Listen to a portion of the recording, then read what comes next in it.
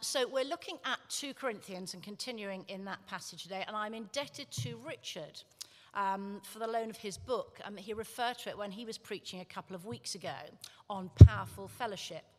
And in an effort to understand today's passage, I pounced on the book, which is probably, if I'm really honest, aimed at somebody a few rungs higher up the theology ladder than I am. But you know what? When you're preaching on Paul, you take any help that you can get, in my very limited experience. So here we go. I wonder if there's anybody here in the congregation who is a people pleaser. Have you ever done something that you didn't really want to do in order to please somebody else? Or maybe keep the peace? Or maybe impress somebody else? My answer is yes to all the above. Don't get me wrong, it's right very often to do something for others. We're called to do that. Each time I watch a war film at the cinema with my husband, rather than the rom-com that I really want to watch, I remind myself that blessed are the peacemakers. But sometimes the outcome of people-pleasing can be a bit more serious than 120 minutes of guns, bombs, and fighter jets. I'm reminded of the time when I nearly went to Bristol University to study French and ancient Greek, simply because my sister and my brother had been to Bristol before me, and that was what my parents wanted me to do. My brother shared a flat with the guy who did the intake for French, and I got an amazing offer of 2 Cs. Everybody else was 76 A stars, and there weren't A stars in those days, and I was on 2 Cs. However, at the 11th hour, I saw sense. I knew that Bristol wasn't the right place for me, and I galloped off to Nottingham instead, where I could read French and American studies, which frankly was far more up my street than ancient Greek. It was a disaster averted, but I was trying to be a people pleaser. So today we're looking at chapter 10 of 2 Corinthians, where Paul has the challenge of whether or not to become a people pleaser or not. Up until now in 2 Corinthians, what we've been looking at, Paul has been talking to the repentant minority of the Christians of Corinth, and he's been encouraging them to stop straying, to stick to Christ and his teaching. But in this passage, he turns to the unrepentant minority. In chapter 10, poor old Paul is frankly under serious personal attack by his enemies for his ministry style. I know the feeling, Paul. It's a tough gig, isn't it?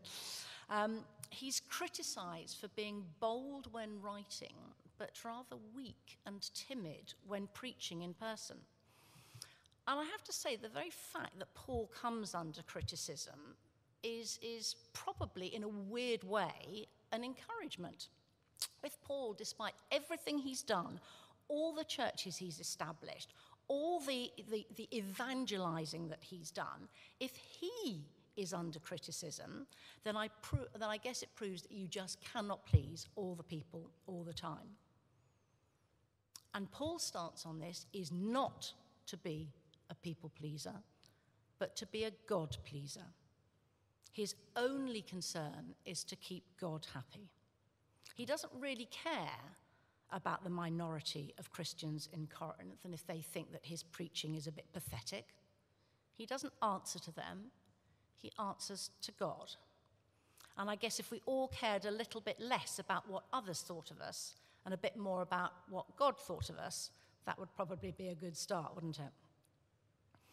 And I guess another encouragement we can draw, assuming that there was an element of truth in the criticism of Paul, is that God will find a way to use us even though we have flaws. Nobody is perfect. And that's why we have church, isn't it? We have church so that we can all do different things. As Nicola was praying earlier, we are church. Church isn't something that's done to us. It's not something we receive. We are church. So in chapter 10, in verse 1, Paul starts his response on this attack. And he writes, "By the meekness and gentleness of Christ, I appeal to you.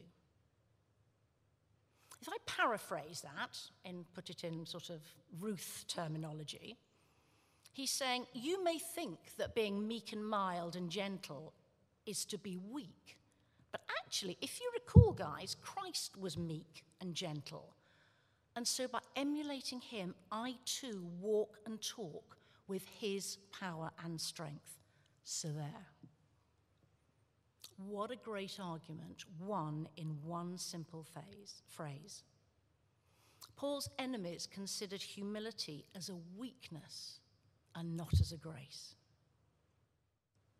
Their arrogance was totally at odds with Christ's values. So, as his starter for 10, Paul demolishes their accusation that his meek and gentle nature is a sign of weakness, whereas really it's a sign of power and authority. In verse 2, he pleads with the majority not to side with this rebellious minority. But he asks them gently. He doesn't command them. He asks them gently, I beg you. And he begs so that he won't have to be bold with them. He doesn't want to wage war with them, but if he has to, he most certainly will. However, Paul's methods of warfare are totally unconventional, as he says in verses 3 and 4. We do not wage war as the world does. The weapons we fight with are not the weapons of the world. And with 2 kids as officers in the army, I know a thing or two about fighting with some of the weapons of the world. And yes, there is my son carrying a gun there, which is not great. The weapons of the world that Paul is referring to here are more manipulative and deceitful ways, smooth words, empty rhetoric, rather than the physical weaponry. So what weapons is Paul talking about? If we look about what he wrote in Ephesians, I'm sure we all know the passage, Ephesians 6, chapter 6, verses 14 to 18. We have a description of those weapons. The weapons that Paul uses against his enemies and the enemies of Christ. The belt of truth, the breastplate of righteousness, the shield of faith, the helmet of salvation, the sword of the Spirit, and feet protected by the gospel. And it is the telling of the gospel in particular that is Paul's weapon in this passage. Paul wants the Corinthians to stay rooted in the truth of the gospel, the discipline of the gospel, and that's how he plans to keep them close to Christ and destroy the false arguments of this Corinthian minority. And Paul continues to pile up those military terms. He talks about waging war, weapons, warfare, strongholds. And in so doing, he's portraying his ministry as a mighty force or army that will win out at the end of the day. And what makes him so confident about this? Because in verse 4, his weapons have divine powers to destroy strongholds. Now, there are many references in the Bible to divine power destroying strongholds. I can think of David and Goliath, for example, the walls of Jericho, which came down as they sang and marched around and blew a horn or two. But Paul isn't only thinking about physical strongholds here. He's also thinking about things that have a stronghold in our minds. The sin that takes hold of us. Anything that sets itself up in verse 5 against the knowledge of God. Paul's objective for those Corinthians and for us in the second half of verse 5 is that we take captive every thought we have and make it obedient to Christ. In Kent Hughes's book, in this book, he says, could anything be more wonderful than to have every thought experience captive obedience to Christ? Could anything be more beautiful? There's a battle going on in the minds of the Corinthians, and they will need to pray and stay close to the gospel and stay true to the commands of Christ if they're to win that battle. You may recall that one of our own church values is that we're in a spiritual battle, but on the winning side. But a battle against what? A battle against who and for what? What exactly are the spiritual battles that we are fighting today? What are the strongholds in your life that need to be broken?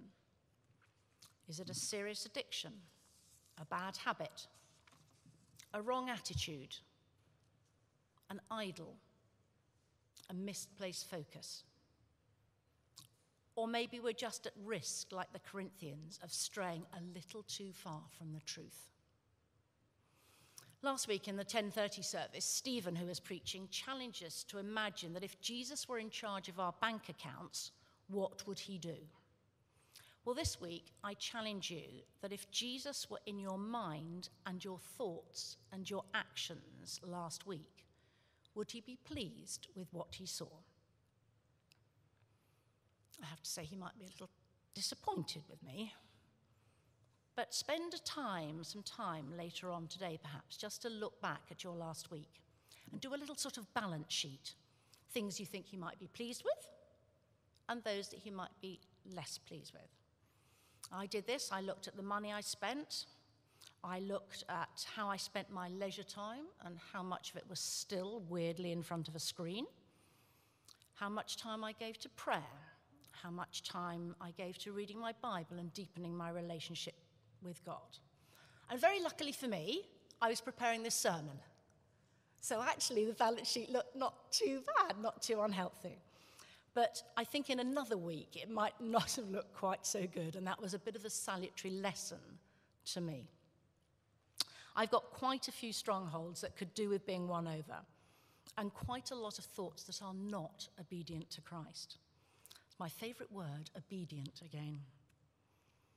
I'm pretty sure I'm not alone in this, and I think it's important that we know how to break these chains and let Christ in to win that battle of our minds and not the world or the devil.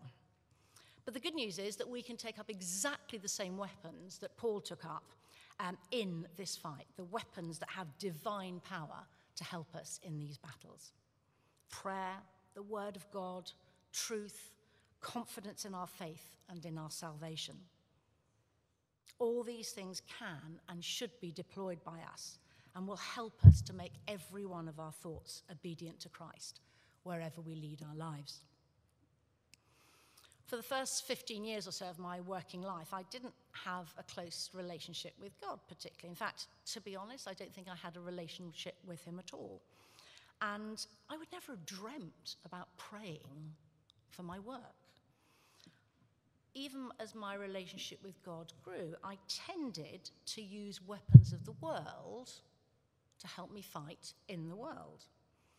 I used my own strength. I relied on my own intellect, my own ability to write or speak, my own personal charm and charisma. In short, I used the weapons of the world to fight those battles. Partly I felt I didn't need God.